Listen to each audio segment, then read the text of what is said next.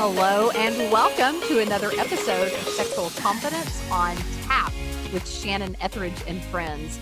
And here is my friend, Michelle Woods, who's going to tell us, what are we going to talk about today, Michelle?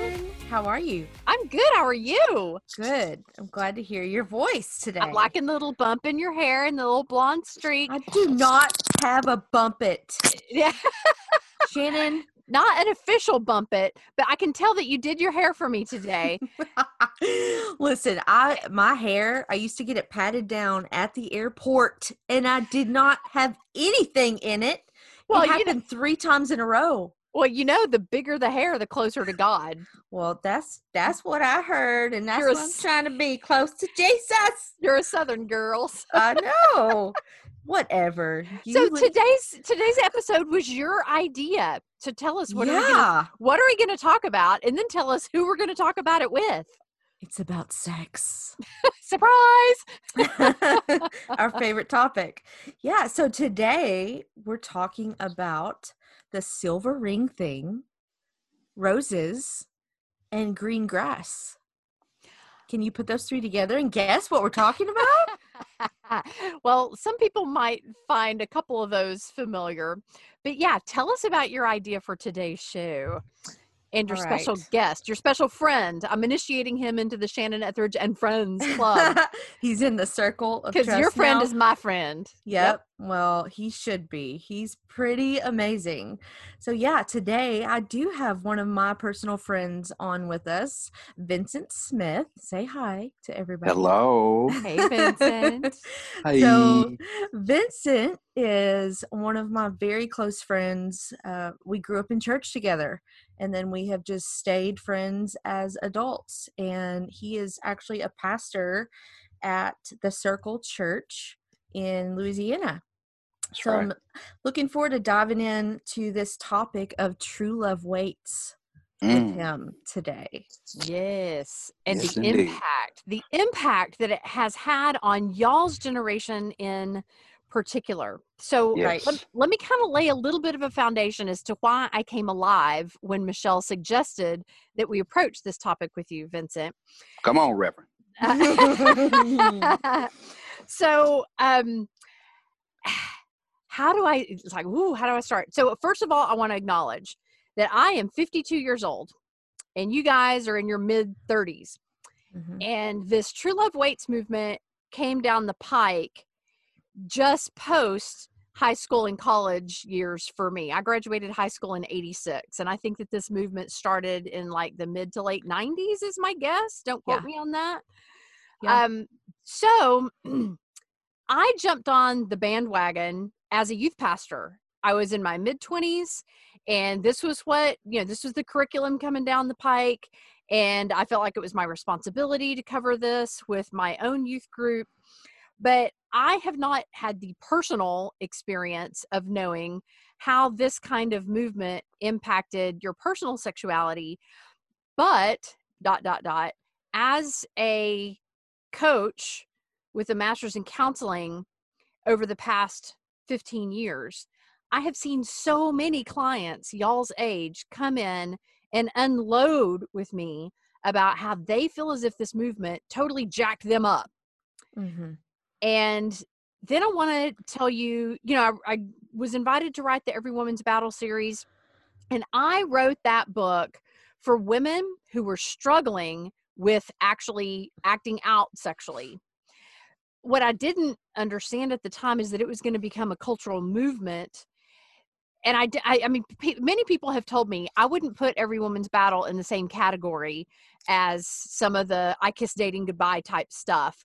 But the reality is there were a lot of people who had zero sexual experience in their past who read material like Every Woman's Battle or I Kiss Dating Goodbye and developed a lot of shame and anxiety around their sexuality, around their sexual energies. And that was a huge concern for me when I kept getting emails from girls going, saying things like, well, I went this far with my boyfriend. Am I going to go to hell? Or I get horny once a month and I touch myself. Am I going to go to hell? And it's like, who told you that you were going to go to hell? Like, how did you get that notion in your head? So I have seen that a lot of people have been kind of jacked up about sexuality because of the messages around, quote, purity that they've gotten from the church or from abstinence educators like myself or authors like myself. And I want to spend some time kind of undoing that today and kind of unpackaging it and sifting through it. But let me just add one more quick story before we dive in. May I? Yes, we'll let you. Go for it. Yes. So a couple of years ago, there was, I did a workshop and a speaking event back to back. And there was a girl who came to the workshop and she fit y'all's mold to a T. She was in her mid-30s. She was really frustrated in her intimacy life. Her husband was really frustrated in their intimacy life. And a lot of it was just sexual baggage from her past that was really self-imposed because of the purity movement. She wasn't nearly as impure as she thought she was. Let's just put it that way. But the shame was what had weighed her down. And so she asked if she could come and help out at this event. And I said, absolutely. I would love to have you help. Thank you for offering. And then there's another woman in the middle of the congregation who had been a coaching client of mine, and she was older. She was even older than me. And she had confided that all these messages around purity that came out of the church had really jacked her up. And so I was having this open dialogue with some people in the audience during a time that I was on stage. And this girl, who again was about y'all's age, on the very front row, said something about the silver ring thing and the True Love Waits movement and how it jacked her up. I was only repeating back to her what she said and what I had heard so many other clients say and what I knew the girl in the back of the room felt and what I knew the lady in the middle of the room felt. And so I wasn't prescribing that this was a horrible thing. I was only describing what many had told to me to affirm their feelings. Well, after that event, I got drug into the principal's office, literally.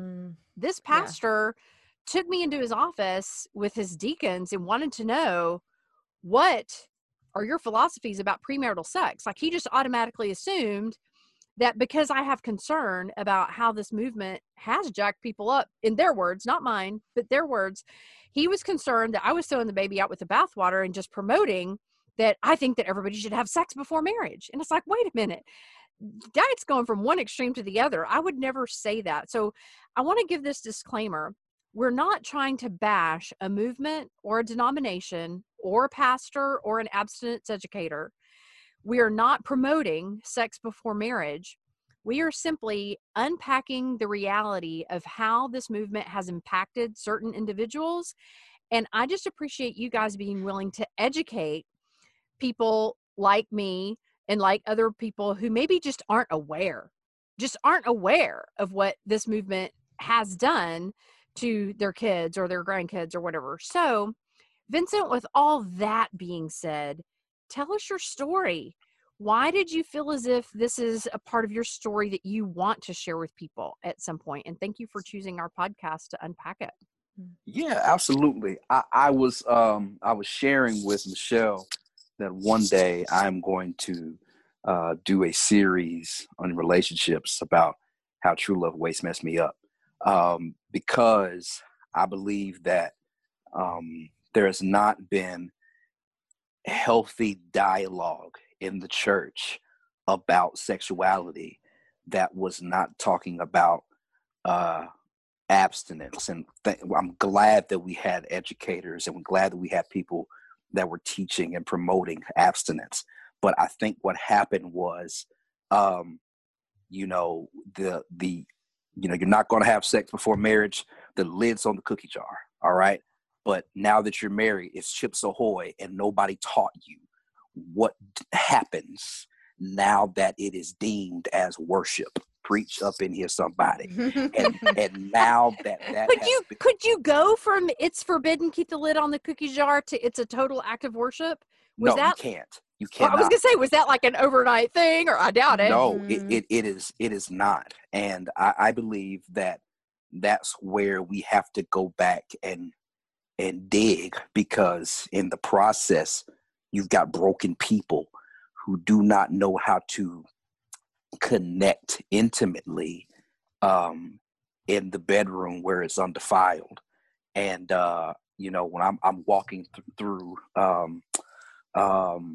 couples talking about, in premarital counseling, and it's been all over the place. But explain to people, like, listen, if you have fallen, or I would say you made mistakes sexually in your dating days, you may even think you have a framework for what sex looks like when you get into marriage, because you may have done it before. You do not, because there ain't nothing like covenant guilt-free sex. Ain't nothing like it. Right. And what blows my mind is how many people watch porn thinking they're preparing to have a good sex life. And it's like, what you're seeing in porn and what you're going to experience in marriage is not even on the same plane. Well, let me go backwards, because I want to start to where I saw it healthy. When I was in college at the BCM, our BCM director, Todd Strain, first guy to disciple me, opened up on one of our weekly conversations saying, I want to say this: sex is good. Sex is really good. You were built and designed to have it with your husband or with your wife. You were built for that. Man was designed for woman. Woman was designed for man. You have those urges, those cravings for that reason, and they build up and they're good. Sex is good. And that was the first time I had heard it in that narrative. And the way that our response was in that building was all over. We're like, okay, what? And he started out the message there, and him and his wife just walked us through for like the next 35, 40 minutes, just explaining, why covenant sex is God glorifying and how we're made for it. And it was just like, it was eye-opening for me, because now going backwards, because I came from the narrative of here's your ring, and you present this and you do this. And so hear me, I've come out of this narrative. I was a student in True Love Waits. I was a youth pastor in Silver Ring Thing. I was a part of leading in a student ministry at one point, a Silver Ring Thing type of D now. And in doing so, even while doing it, I saw, of course, the beneficial understanding of communicating. Like, there is more, sweetheart, there is more that you have to offer your husband in the coming years than just your body and this rose. And I think one of the things, this is my wife and I were talking about this, she said this, is that one of the things that Silver Ring Thing and True Love Waits and even the national abstinence model was pushing, the statistics of pregnancy. And so here's the thing. And so you're saying this was so strong, like, well, there's a whole lot of young girls right now who are not pregnant, but they're sexually broken. Like, there were no consequences of that abstinence. Like, we're pushing, well, you see the teen pregnancy rates and the all these rates, and we're talking about that. Like, a lot of these young ladies didn't have they weren't having kids, but now they've got broken sexual history because there was a picture of the rose, and we walked through that, and you can do that better than I can, Shannon, walking through the Rose Project, and then it's trampled on. And so now this one young man makes a mistake, and he or she is living with this shame that now the rose is trampled. And so it's either one or two things: I live in this shame and don't do anything again and never learn about my sexuality, or I say, well, if I'm messed up, I might as well be all the way messed up. And so when people get to the marriage bed, and now that it's covenant, it's one or two things happen. I brought in so much sexual history, and I don't know what it means to have that in covenant. Or now that it is not just permitted, but it is beneficial, it is worship, it builds you up in your marriage. What do I do when I've thought that it was bad, and I don't know that it's whatever? And the problem is that young man, he wasn't engaging in any of this stuff, but he's been addicted to pornography this entire time, And so he gets into the marriage and he wants his wife to do the backwards, flip it upside down, and do this and all that. And she's sitting here saying, well, we were just holding hands in youth group together. And now all of a sudden you got all these big ideas for what we're going to do. And so if it's all of that out of, we were told not to do it. And we didn't hear anybody say, yeah, but once you are able to, sweetheart, you guys are like, I didn't know what setting a sexual goal was. We had a family in college, older couple who still love my wife and I very well, who's, you know, asked like, how many times you guys want to have sex a week? I was like, what? You know, like, and you know, they're in there when they're talking to me, they're like in their early 50s, and they had set my mid-50s, they had set a goal for the year. And I was like, Lord Jesus, like, yo, what was it? We need to know. I don't want to tell. I don't, because they're going to listen to them. They're going to listen to the podcast. I'm not going to say it by name. I don't want to get the number right. Okay. Number wrong. But it was a strong showing. And I was like, ambitious. You know what I'm saying? And I was saying, good for them. That was the first time I had interacted with that. And I was like, oh, people who love Jesus have sex? Mm-hmm. So, you know, so like, so you hadn't seen a sex positive mentality presented in a church setting or in your personal life. So you perceived this silver ring thing to be the lid on the cookie jar. Yeah, I mean, and I think that was, let me say it this way. Also in this way too, we presented in the dating model that, you know, for sure that the fellas pursued the girls, and the fellas that pursued the girls, they wanted Bible Barbie, you know what I'm saying? Mm-hmm. But they also wanted Bible Barbie to be a freak. Can I just talk honest? But the problem is that your Bible Barbie knows nothing about your habits that you've carried, that's happened with you personally. Now you're now bringing to the bedroom that affect our marriage because you have a distorted view of what the body is supposed to look like. You have a distorted view of what you see as beauty, and you see me as an object. And I heard a couple say this before, that oftentimes, and it happens in Christian marriage, that the wife is almost seen to be as the object of sexual pleasure for the man. Like, the wife was saying, like, can I not enjoy this sexual experience as well? You know what I'm saying? Can I use my voice and ask for what I want? And yes. Yeah. You know, and like, even talking about those things, like, I mean, being on this podcast and knowing that, you know, Pastor Vincent Smith is in a podcast, Sexual Confidence on Tap. People are like, what does that even mean? It's the fact that we have not talked about this enough, that people are teaching about sex, except the church, in ways that I think can be done healthy, in a healthy manner. And so, you know, coming out of that, like, I see the benefits. I just think that the relationships that are needed to have these conversations, to backtrack and say, okay, but now, sweetheart, now my man, listen, once you get into this marriage, you have to pursue your wife. Okay. Once you are here in this marriage, it is not just you stay ready, young man.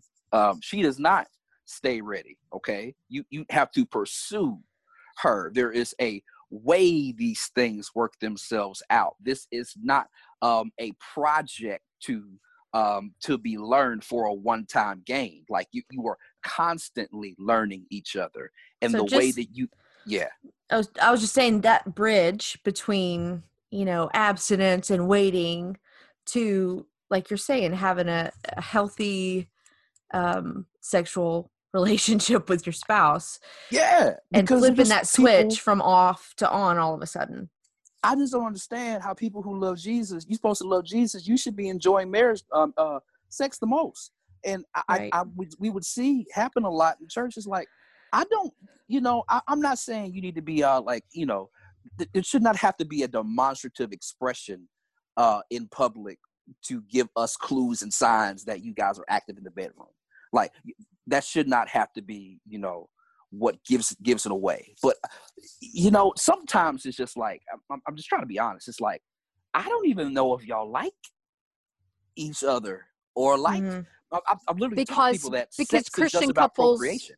Are you saying because Christian couples are so inhibited in their public expressions of affection toward one another that you just can't imagine them going from sitting 8 inches apart on the pew to being lovey-dovey in the bedroom? It just was too big of a leap for your brain to make. Mm-hmm. Well, yeah. I mean, and just the way that, I mean, again, it's take the example. I mean, a lot of us may have grown up watching movies with our parents, and you get to those, awkward, sex scenes, and then sometimes their expression of, again, and it's awkward. You're trying to figure out how to parent and learn all these things. I get it. But sometimes their expressions when some of these things come on kind of give you indication maybe like of where they land. There's always at least one or two of those, friends that you have, their parents are like, "Oh, y'all gross." You know what I mean? Like, y'all always, yeah, right. You know what I mean? And I used to like, oh my gosh, that's weird. I'm like, yeah, yes, you go. When I see people like, hey, grab her. I don't know, listen to, grab her behind. You know what I mean? Snuggle up on each other. I love seeing that because it's affection. It is. And for a person like me who struggles with affection, like holding hands all the time, like that ain't always my deal. You know what I mean? But I love my wife so much. Like it's hard to not want to hug her and, be snuggled up on her and all those things. But it's a lot of that becomes like sometimes what you see, you end up becoming. And so if you don't see that much affection in your house, oh Lord Jesus, you don't see it, you model it. So you're saying, know what I mean? So you're saying that you think that you were kind of, I hate to use the word brainwashed and robbed, but were you brainwashed into thinking that married Christian couples don't have sexual intimacy or just healthy physical intimacy? And did you allow that message to rob you of your confidence to be bold and to just be comfortable in your own sexual skin and pursue your wife and have that affection that you missed?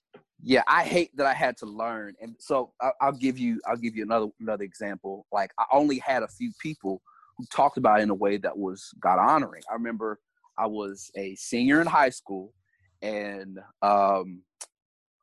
we had a some type of youth retreat that we went on, and for some reason I missed the bus to go on the trip, and Michelle was one of the chaperones on the trip. I'm going here, and so she took me and one of my other good friends and drove us like an hour away to catch up with the rest of the crew on this retreat. And it was almost random, you know what I'm saying?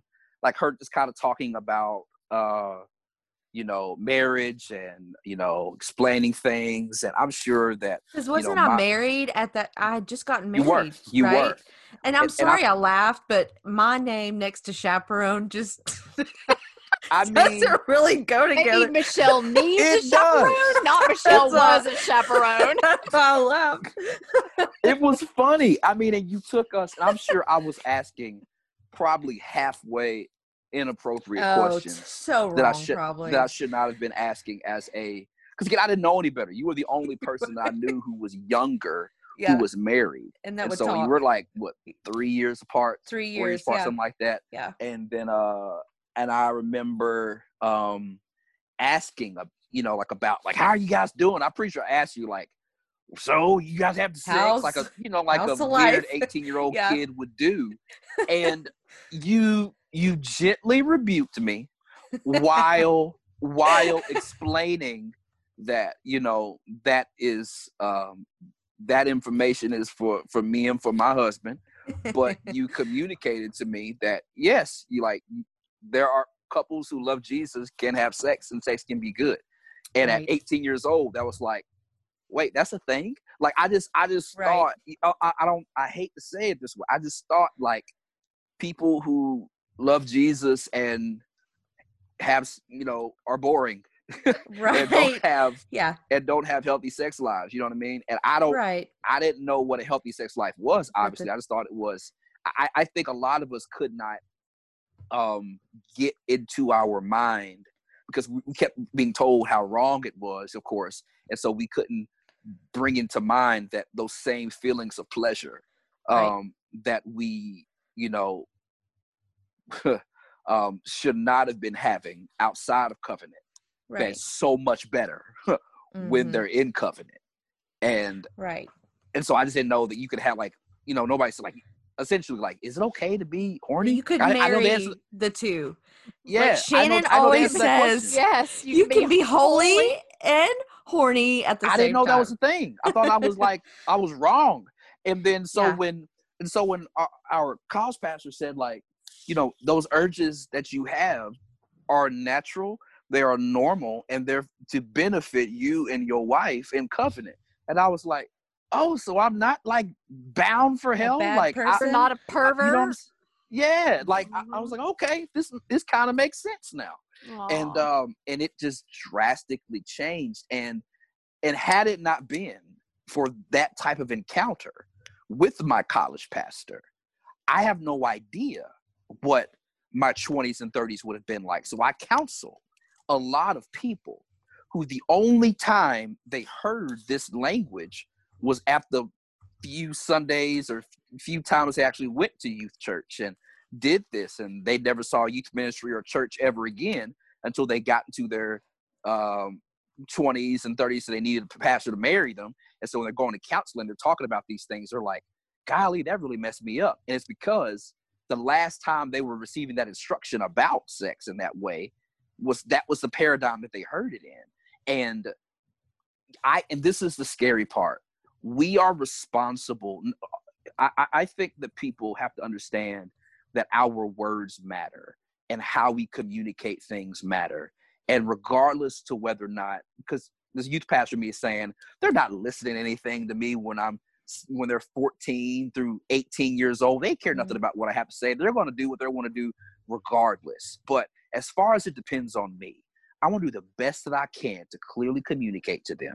You're not crazy. I know you have urges. God designs you this way. God's going to use those urges that you have to benefit and to for the better of the both of you during your marriage. You're not crazy. There's grace for you. Of course, we want you to walk in holiness, but you are not crazy if you're thinking like this. And yeah, and like you just said, not giving them a permission slip to do what they want, but like you said, there is grace available. There is forgiveness in case that they don't wait, Right. and so feeling the freedom to talk and openly about it, and From a have perspective. Yeah. That's what I'm hearing Vincent say more than anything else. Yes. The only exposure to sexuality that he got within the church or from the adults that were in his life was from a sex negative point of view of just say no, just don't do it, keep the lid on the cookie jar, keep the silver ring on your finger. And it was all about turning your sexual energies down, down, down, down, down, where they're not a danger to you or somebody else. And then you get into marriage and put a different kind of ring on your finger. And to go from your sexual energies being turned down that significantly low to now full throttle just seems like such a big stretch. And there's been Because a you lot of can't couples who tap in. can't. Yeah. Go ahead. You can't tap into that intimacy because you feel like you're being disobedient. Exactly. You felt dirty. You felt Right. embarrassed, ashamed. Shame is the main word that I hear over and over and over again. So I want to do two things. Number one, Vincent, I want to invite you back for a second show to talk about this issue from a more aerial view, because I really think that there's a lot to learn both by pastors and youth pastors and parents, really everybody in society who are responsible for educating this next generation of young people. I want them to have an aerial view of what we think would be a much better approach. But before we wrap up for today, something that you and I had talked about off recording, I want you to unpack here. Take us back to that scene that is indelibly etched into your mind, that purity ceremony that you participated in as a young teenager. Okay. I'm going to do two. I'm going to try to paint the one that I walked through and then the one that I helped facilitate as a youth intern when I was in ministry. So I want to say this first as a disclaimer. We already said this before. I believe that there are people who are doing the best they could with the resources that they knew and the best they knew how to teach people. I really believe that our churches were doing the best that they could. Right. We didn't know what we didn't know back then. Right. We had no idea that 20, 30 years from now, all these couples are going to be totally jacked up and frustrated and have all this tension in their sexual relationship. We had no idea. No clue. And we are so sorry. We are so sorry. How do we fix it? And I think, yes. Mm-hmm. So here's the scene. So I'm probably 13 years old. We're at church and large sanctuary. And it's probably 1,500, 2,000 people in there. And in a portion of the service, we sign our cards and we're going to hand our cards over to our parents. And we're saying that we're committing to abstinence until our marriage day, and that we are going to stay pure in all that we do. And here was the ring in order for us to keep our promise. It was our promise ring to stay pure. And the scene, 2,000 plus people, we're standing in front of our parents. And so there's that, do you want to be a person of integrity? Because myself and some of our friends,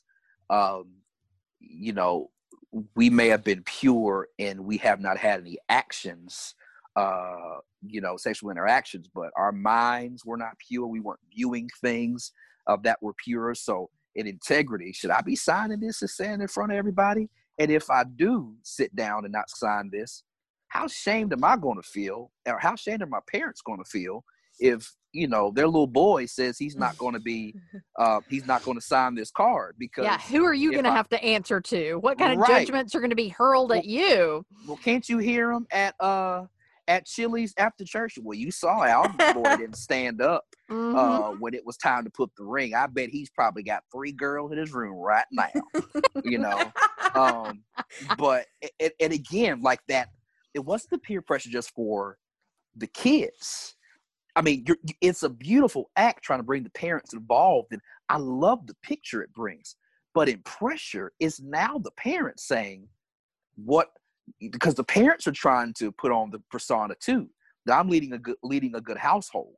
And if Sally decides that she doesn't want to stand up, how am I going to look in my Sunday school class when everybody else's child stood up and my child didn't stand up? So it wasn't just a pressure for the kids. Right. It's now for the parents. It was definitely a group think mentality. Yes. Mm-hmm. And we measured our effectiveness by how many that we had. But how many of those were, this is for real? But then after that, it's like, cool, we signed the card, but there's no follow-up behind this. Now there's not okay, and here's my thing. I think if you're going to have the guts to jump in to have that conversation to say abstinence and nothing before marriage, that should not be the last conversation we have about sex. There should be a follow-up conversation that says, okay, but let me tell you why you're built this way. Let me tell you why your body is changing. Let me tell you why you look at these, the opposite sex the way that you do. And let's talk about what healthy sex will look like in covenant marriage. And the reason I believe that was hard to do is because we didn't talk about that. Our parents didn't know. Right. We didn't talk about that. They relegated that responsibility to us youth pastors because they didn't know what to say. We're going to get into this a whole lot more in the next episode, because here's the thing. My heart really goes out to the pastor, the youth pastor, and the parents of today, because it's like, well, wait a minute. If the abstinence thing and the purity pledge and the silver ring thing, if that's not healthy and going to set the stage for my kids to have a vibrant, healthy, faithful sex life in marriage someday, what should I be teaching them? Right. That's Mhm. I want to Right. unpack that with you more in the next episode. So we're going to press the pause button right there. Vincent, thank you for your honesty and your integrity. And you. let's pick this conversation up again. So this has been yet another episode of Sexual Confidence on Tap. As we always say, we love you for listening, and We thank you for tapping on us. God bless.